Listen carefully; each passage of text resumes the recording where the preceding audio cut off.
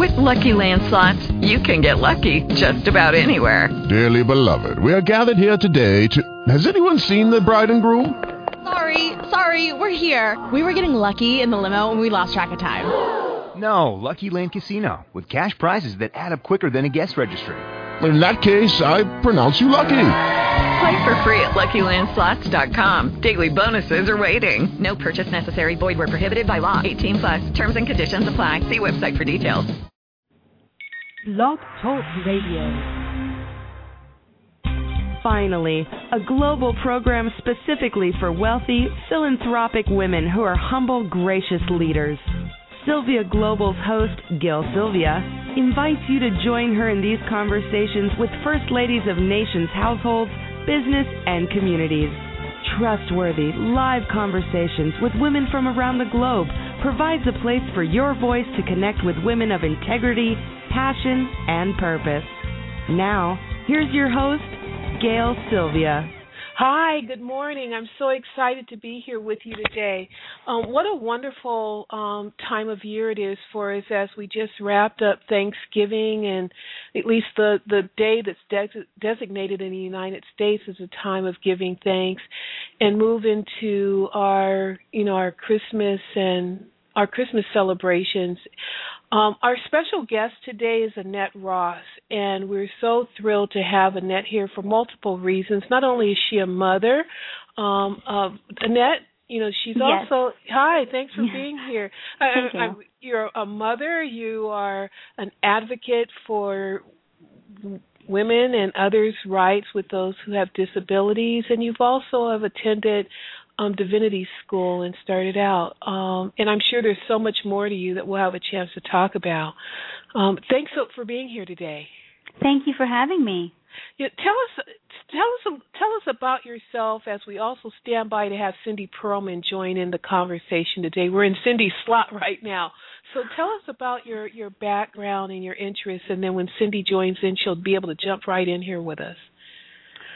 Well, my background is I was born and raised in Chicago, and pretty much standard middle-class family, and moved to the East Coast with my husband, and we had a child, and upon giving birth to my second child, I had a spinal cord injury with an epidural. At that time, I was going to school, to Yale Divinity School, to get my degree in ethics. And because of the spinal cord injury, everything sort of came to a halt, and I was thrust into a brand new world of being in a wheelchair, being a mom of the 2-year-old and an infant, and finding my way through a surprising new world. Spending a significant time in the hospital, dealing with doctors. I mean, the experience was vast, but I did get through it. I went on to have 2 more children, and sustaining a beautiful marriage, and feeling like hopeful, and got through a very dark place with my faith. How do you live faith when you've been studying it, in school? How does faith come alive in moments like that? Well, that's really interesting that you would say that, because the hardest part for me when I was first in the hospital, and that was a dark time, was because I was very religious before and very, well-read on matters of faith, and well-read about theologians and different, a variety of world religions. I would spend nights in the hospital awake thinking somehow that God was going to appear to me, give me some kind of a sign, let me know that he was really there. And I remember at that time the only line in the Bible that could even come into my mind was, "My grace is sufficient for you." Mm-hmm. And I remember also feeling sort of angry, like, where is he now? I mean, sort of my book smarts weren't really enough to get me through. I sort of wanted him to show up for me. And that, it took a very long time of me thinking that maybe he would miraculously heal me, to understanding that my healings might come in different ways, that I might have to learn to live with a disability, and that God wasn't really sort of a magic rabbit's foot. That was a tough lesson. That was really a tough lesson. I thought if I had enough faith, and the reason why I wasn't healing and getting up and walking was because my faith was limited, and because I didn't have enough faith. And I beat myself up about that a lot, and then I sort of abandoned the idea that God was even there. And then I opened up my eyes and saw and remembered my childhood, which was very difficult in many ways, and thought, wow, then if he's abandoned me, he's abandoned a lot of other people as well. I am certainly not alone. People have endured this and so much more. And my life opened up in a brand new way, and I see God as so much bigger. As a matter of fact, Gail, I've always thought that if I were to write a book, I would call it the God Box, about the little boxes that I put God in. But he's so much bigger, right? He's so much bigger. Cindy's here with us. Let me get her in the conversation. Absolutely. Hey, Cindy, good morning. How are you? Hi, ladies. It's so great to be with you, and I'm listening to this amazing story, just feeling, I think we don't feel fortunate for the blessings we have every day, and I'm just sitting there thinking, I am not complaining about anything for forever. That's it. The wealth that we have in our life comes in so many forms beyond just monetary wealth, and to hear Annette share about the wealth of her faith, and how that has continued to enrich her life is already causing a lot of questions for me to want to ask her. Cindy, thanks so much for being here. It's actually your show this morning. What I love is we never know. We always do this show with no map. It's like it always takes us where it's supposed to take us. And that's why I was sharing with Annette is that, watch, it always works out, especially with Cindy. There's some magic that she brings into the conversation. Annette, why don't you continue sharing with us some more about the other dimensions of your life. You grew up in Chicago. You said it, wasn't necessarily an easy childhood. Cindy, you're also from Chicago. I'm sure you ladies have a lot in common. Annette, talk some more. I would think I was actually adopted. I was in an orphanage for a little while because and that's a whole different thing, me and my biological mom, but I was adopted, and my parents had 9 children, so 5 of them were biologically born, and then they adopted 4 kids. And we were raised on Chicago's South Side. But we had some kids who had issues, and there were some issues on the South Side, which is why I had brought up that movie that maybe Cindy has seen called The Interrupters. Some drug issues, particularly in the South Side where we were. We ended up moving further away because there was also some violence. So I would say I saw a lot of things, but I always sort of felt that God was there and watching me and even protecting me.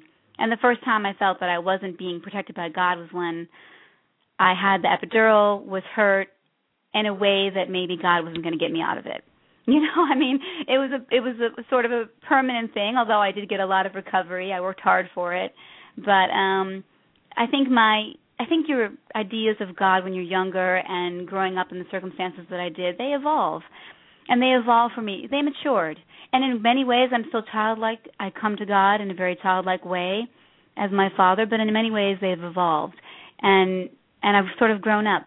And that's been a very important part of my faith today. Doesn't mean I don't believe in the magic. I still do.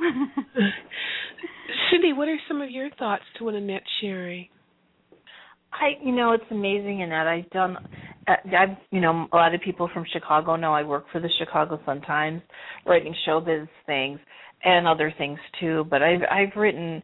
It's funny. I've interviewed a lot of entertainers from Chicago who grew up in orphanages there, and that's such an amazing journey. And I'll never forget. There was a little boy. I grew up in Arlington Heights, which is a suburb, but there was a family across the street. The mom taught deaf kids in different schools, and she walked into one of the orphanages and came home with this boy named Charlie, like a few months later. And it was just so beautiful because Charlie was such a great, amazing boy. So I just think that is amazing to me.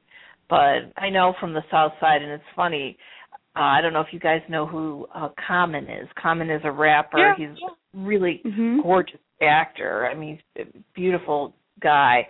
I just talked to him yesterday, and he has a foundation for kids on the South Side because he said it's just so tough. You have these choices in life when you're very young. Am I going to go with gangs? Am I going to do something different. There's so much peer pressure. So, I mean, I really feel for you. That is not an easy childhood growing up on the south side of Chicago. Well, I think I was very fortunate to have the parents that I had, and I think, Cindy, what you're saying that bothers me the most about the plight of the South Side today is it's not just its choices and also a real prevailing sense of hopelessness.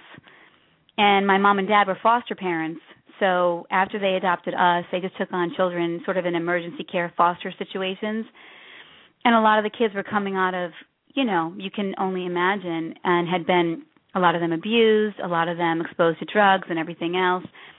And I think sometimes it's out of desperation and hopelessness that they don't have, those people who show them love. I think even one person who really loves you and gives you a shot can make a difference. I think some people don't have that.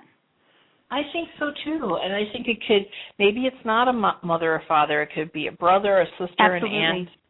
I mean, it doesn't have to. Some people are not graced with a great parent for that, but it could be someone else. But I mean, my heart just feels for these kids who really have nobody, and it is bleak then. And the ones I interview for the paper are usually the ones who I pulled myself out of it, and I'm now a movie star or I'm a film director. But it always makes my heart hurt to think how many other kids that never happened to them. They're still stuck there or repeating the pattern that they grew up in. Go ahead. Sorry, Gail. One of the projects that I'm committed to is called the Global Call to Action for Women and Girls Health, and we refer to it as the First Ladies of Influence campaign. And in this particular example, it's the First Lady of positive influence in our life, that encourages us, that fuels us, and gives us that sense of hope and that sense of a prevailing sense of hope and faith in the midst of whatever we may be going through when there's no other voice saying we can do it. So we often associate, that person with being our mother, the woman who gave birth to us, but it's not always the circumstance. It may be the older sibling, or it may be the grandmother to someone else, or the neighbor, or the teacher, someone else that influences us.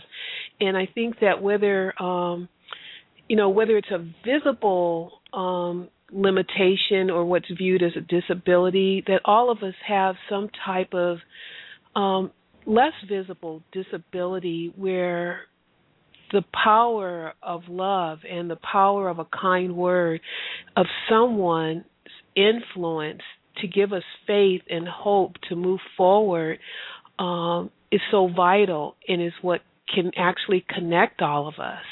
And it doesn't matter if we're, the entertainer or we're the quiet person in the back of the classroom. We all need to have someone, and we can all be that first person of influence, that helps us to move past those limitations that we otherwise would view as disabilities, And so I think that's a big part of what I'm hearing both of you say. Absolutely, Gail. I mean, I think it's tough. I mean, I have a good friend here who fosters kids, and it's amazing. And I think just a little bit of time from anybody who might want to help financially with these programs. They might want to help with time, or if you can foster somebody, or just be a big brother, big sister. Just even a little bit of effort can go a long way in a child's life. So what you said, Cindy, that Common is doing with his foundation is designing a way to use his life experience and his resources to influence hope and life into an environment where there is this predominant sense of hopelessness. And then, as I listen to you, Annette, there's a lot that's just running through my heart. So you were adopted. You were in an orphanage. Can you speak some more about that? Because there, again, is this who was the first voice of influence for you? Well, I think that my father really, in a way, more than anyone else. I was at Catholic Charities. That's where I was. That was the orphanage they had me at. And I always felt like of course you don't know this because you don't remember, right? But there must have been some nun singing me songs about Jesus or something, because I've always sort of had this sense, like I said, that God was with me. And then my parents took me on as a foster child first. How old were you? I was like 2, so I don't remember being in the orphanage. Just knew that I was there, and then my mom and dad took me in as a foster child. I do remember some memories of that, more a little bit later, though, really. Then they had me for a little while as a foster child, and then they adopted me, a few years later. I think they intended to keep me. I don't know why the adoption process took as long as it did. But I think that they saw a lot of different kids there at Catholic Charities. They adopted all 4 of us from Catholic Charities, and we were not related to each other. And like, for example, my brother, who has struggled with drugs to this very day, his mother was an addict. And I'm pretty sure she was an addict during her pregnancy, and that has been, just a battle for him his entire life. I think that my parents saw these kids and felt like they could provide some stability, a core. And I think my father, even though finances were not easy for them, always believed in me. That's basically all I can really say is I had someone in my life, even though my mom had a lot of different struggles, and we bonded later. I didn't have sort of like that mother thing, but I had a father who really adored me and adored me enough that I always looked for men to treat me right, because I felt worthy. Inside, I felt really worthy. I felt that I was special, and he did that for me somehow. I don't know. I think it was just his constant. It wasn't giving me things. It wasn't through material things. It was through just, making the oatmeal in the morning and saying, "Boy, you're really something." He just made me feel like I had something special. So I think that's exactly what you said. Actually, I love the phrase "First Ladies of Influence." And men, how does your husband convey this to your 4 beautiful daughters? Oh, they are cute, but they are something else. My husband, just for a little thing, just a little side note, which is just humorous to me and to him, is that he is adopted too. Really? He's adopted from Los Angeles, yes. And when we were dating, we found out that each other were adopted. It's funny, we got married, but we've always said in our married life that there was just something about that that connected us. I just think. I don't know what it was. It was just an odd thing that we both had that in common. But how does he do that? I think he's truly, again, it's not their material things. I think people think they can give people things and somehow that shows them love. And it does show love. I mean, my husband does provide. But I think he is constantly, his warmth of spirit, his giving, he's not too busy for them. He plays. He's sort of made up for some of that with me having my disability. He gets out there and runs around with them. He is so present and accessible to them. We sort of have an open door policy in our room. The girls come flooding in. He's very demonstrative and affectionate toward them. And now that my oldest daughter is 14, he really listens to her. And I do think she has a sense as well that, hey, she has challenges. I've never seen anything like a 14-year-old girl, wanting to have a boy like her. Like I'm experiencing that with my daughter right now, and that's powerful. And I've seen her do some things that I thought were a little compromising and surprising to me. But I think at the end of the day, she knows her father's love, and she feels self-respect. I do think she feels that. I think she's done some things to get a boy, and I have been surprised. I think, we live in a culture right now that is very hard for our girls. I don't have any boys. I really can't speak to that. It's hard for our girls. I will say that. Cindy. I'm sorry. Now I'm getting you off track, Cindy and Gail. No, I'm sorry. I think you're keeping us on track. Cindy, you had a wonderful relationship with your father, just as I had with my father. And we both recently, Annette, this past year, lost our fathers. And sorry. Cindy, what was that bond and that influence and how did that happen between you and your dad? It's funny. My dad and I were always super close, and my mom was very close to my brother. I have a brother who's six years younger than me. But it just was a natural bond that we had ever since I was a little girl. I grew up when I was very young in downtown Chicago by the lake, and my dad used to take me for long walks on the beach, and it's funny, you always are striving to get all these amazing things in life, but those are some of our fondest family memories when my parents basically had no money, were struggling young couple with a little girl, and that's all they could do is take walks on the beach. So we used to do that a lot, and we just grew up extremely close. And my dad was someone who pushed you to really excel, but in a way where he celebrated when you did. And he would say, go rewrite that. I think you could do a little better. He didn't do it in a terrible way, but he was always a very driving force. And I'll tell you, the reason I never ever got into any bad stuff was because I couldn't even imagine coming home and telling my dad, or getting in trouble and someone calling my dad. That would just be horrifying. So it was sort of an unspoken thing, but we were extremely close, and we actually lived together on and off when I was an adult. I travel a ton for work, and when I was single, we have these two big dogs, so it was just easy. We just lived in a big family house that we had in Chicago.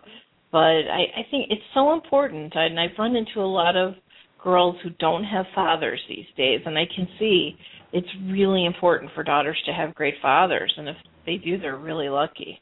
How does your husband and your stepdaughter, how do they connect and bond? Oh, they are super, super close, and it's really beautiful to see. I mean, he is just such an amazing dad. He's such a hands-on dad, and he loves her to pieces, and she just thinks he hung the moon.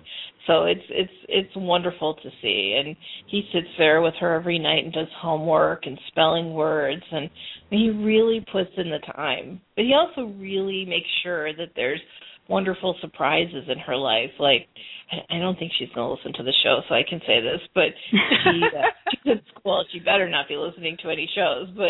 But we're trying to surprise her because we live in Nevada, so it's a quick drive to Disneyland. We're trying to surprise her with a quick trip to Disneyland over her birthday, which is New Year's Eve. So she has one of those birthdays that gets kind of ignored by people because it's right in the holidays. But, he's always trying to come up with really fun, great surprises, which I think that's so wonderful, too, because she's always like, ooh, what are we going to do today? What's our adventure today? And I'll tell you guys, he taught me a really important lesson as a stepmom. When I first came in, I did what everyone does, which is I thought, okay, I'm going to just buy her all this stuff. I was buying her Barbies and just everything, all these toys, all this stuff. And I'll tell you, she didn't like it because it got to the point where it was really unsatisfying. And once you just started spending time and doing fun things and taking a bike ride or going for a drive, that was the stuff that counted. And he kind of said that to me for so long. He's like, stop buying her all this stuff. This is not how you do it. So I learned that lesson from him. Annette, when you were growing up, how did your mother influence you? Well, she was a tough lady, I have to say. She was from the Irish Catholic, regimented upbringing herself. So I would say faith for her was in terms of doing, not always with great love, but she would definitely get the job done. I mean, she had 9 kids. So she was a tough woman, and she was an organized woman, and our relationship was, she wasn't a particularly warm person. I think the main thing that I learned from her was her tremendous, deep, abiding love for my father. They had a beautiful relationship. I can't underestimate what that does to see that growing up. I think it's really extremely important. It's certainly shaped me in many ways. We didn't have the talks like I had with my father. Cindy, you said that about your dad, saying things about schoolwork. One time I was really sad about a boy breaking up with me, and my dad said, okay, you've mourned, you're grieving enough now. Get out there in the world and go help somebody. So he was really good at getting me out of myself. I would have those periods of time as a teenager when I'd be sad about something, and eventually he'd say, people in the world need your help. He wouldn't let me just, for too long. And I love that about him because I think that's why when I got hurt, I didn't stew for very long. I was definitely allowed myself to have my pain, but I was able to pull myself up and keep on going. That's something I think my dad taught me very young and has stayed with me. But my mom, the greatest gift she gave me was the relationship she had with my dad. She loved him completely. It was very beautiful. And as a grandmother, she had really softened. So that was beautiful to see her with my girls. Are they still together? Oh yeah, my mom died. Okay. My dad, I'm lucky to have my dad, and I still can call him to this day with a moral dilemma or any dilemma, but especially a moral dilemma. He's the best. How about your siblings? You know, that's a mixed bag. I think with people that are mixing the adopted and the biological, actually that probably isn't the reason why it's a mixed bag. It's a mixed bag because of the upbringing, because of the South Side, because of a lot of them didn't go to college. I fought my way through college. My brother struggled with drugs. My other brother had some other mental issues. So, but I'm in contact with all of them. I know we all love each other. I'm just saying there's been just a lot of different struggles. I think with a family that big, you know, there's going to be, you know, that part of it for them. I think all of their lives haven't really been able to flourish the way my parents would have liked. And I think that's just a heartache for them, for my mom and dad, really. My dad now, but that was hard for them to see. Mm-hmm. Hey, Cindy, you know, we have about 5 more minutes. Any additional experiences that you've had this week that you can share with the audience and add to this conversation? Well, I'll tell you, Gail, what really touched me is I did interview Common yesterday, and Common is in a movie called Love, L-U-V, coming out in January. And Love is about a guy from Common is from the south side of Chicago, but it's about a guy from Baltimore. They kind of switched it up. And he just got out of jail, and he takes his young nephew, who's 9, around for a day, where the guy's kind of like out of jail, trying to do good, but getting sucked back into the old street life. And this 9-year-old sees it all, and he teaches the boy how to shoot a gun. He teaches him all this bad stuff, and you can just see how, you know, a very impressionable boy picks this stuff up from an uncle he loves, and he's so glad to see. So, you know, Common said it's really a movie about how you have to break the cycle when people are kids and not introduce them to this life. And so I said to him, well, how do you actually do this? You know, it sounds good to say that, but what do you do? Concrete thing to do. And he had a great idea. He said, and I'm going to quote him here. He said, when you have kids who are on the edge of, are they going to do the right thing, do the wrong thing, find them something that they can really get into. Maybe it's soccer, maybe it's drawing a picture, maybe it's music or writing a song. But if you give them a chance to do something else, most of the time they're not going to do the bad thing. So his thing through his foundation is, I want to give kids a chance to develop their dreams, because then they'll get to a certain age where they'll be like, wait, I'm not going to do this bad thing, it's going to wreck my dream. And that's the consequence. Like, no, I'm not going to become a singer because I'm going to end up in jail if I do this. So I thought that was really good. He said, you know, to really think about what are kids' passions, educate them, and then help them get into something that's going to divert their attention away from the peer pressure, away from a lot of the things that they might do. And he said that, you know, just keep telling kids that if you find what you love to do and that makes you happy, you have to just keep he said, eyes on the prize. And then it's easier to make choices. You'll more likely lean towards your goals and happiness than do something to destroy your dreams. So I thought that was a really nice way of finding something actually to do to help these kids who need some help. Cindy Pearlman, as always, you bring something really enriching and insightful for us from, you know, your world in the entertainment industry and the people you have access to, and just help draw it together for lessons in our, you know, our everyday life. Annette Ross, what a special treat to have you join us today. And we hope you'll come back and appreciate your wisdom and your openness to sharing today. Thank you both so much. Thank you. Okay, have a good week. We'll talk again next week. Cindy Pearlman, it's your show. It's 8:30 Wednesday mornings here at SylviaGlobal.com.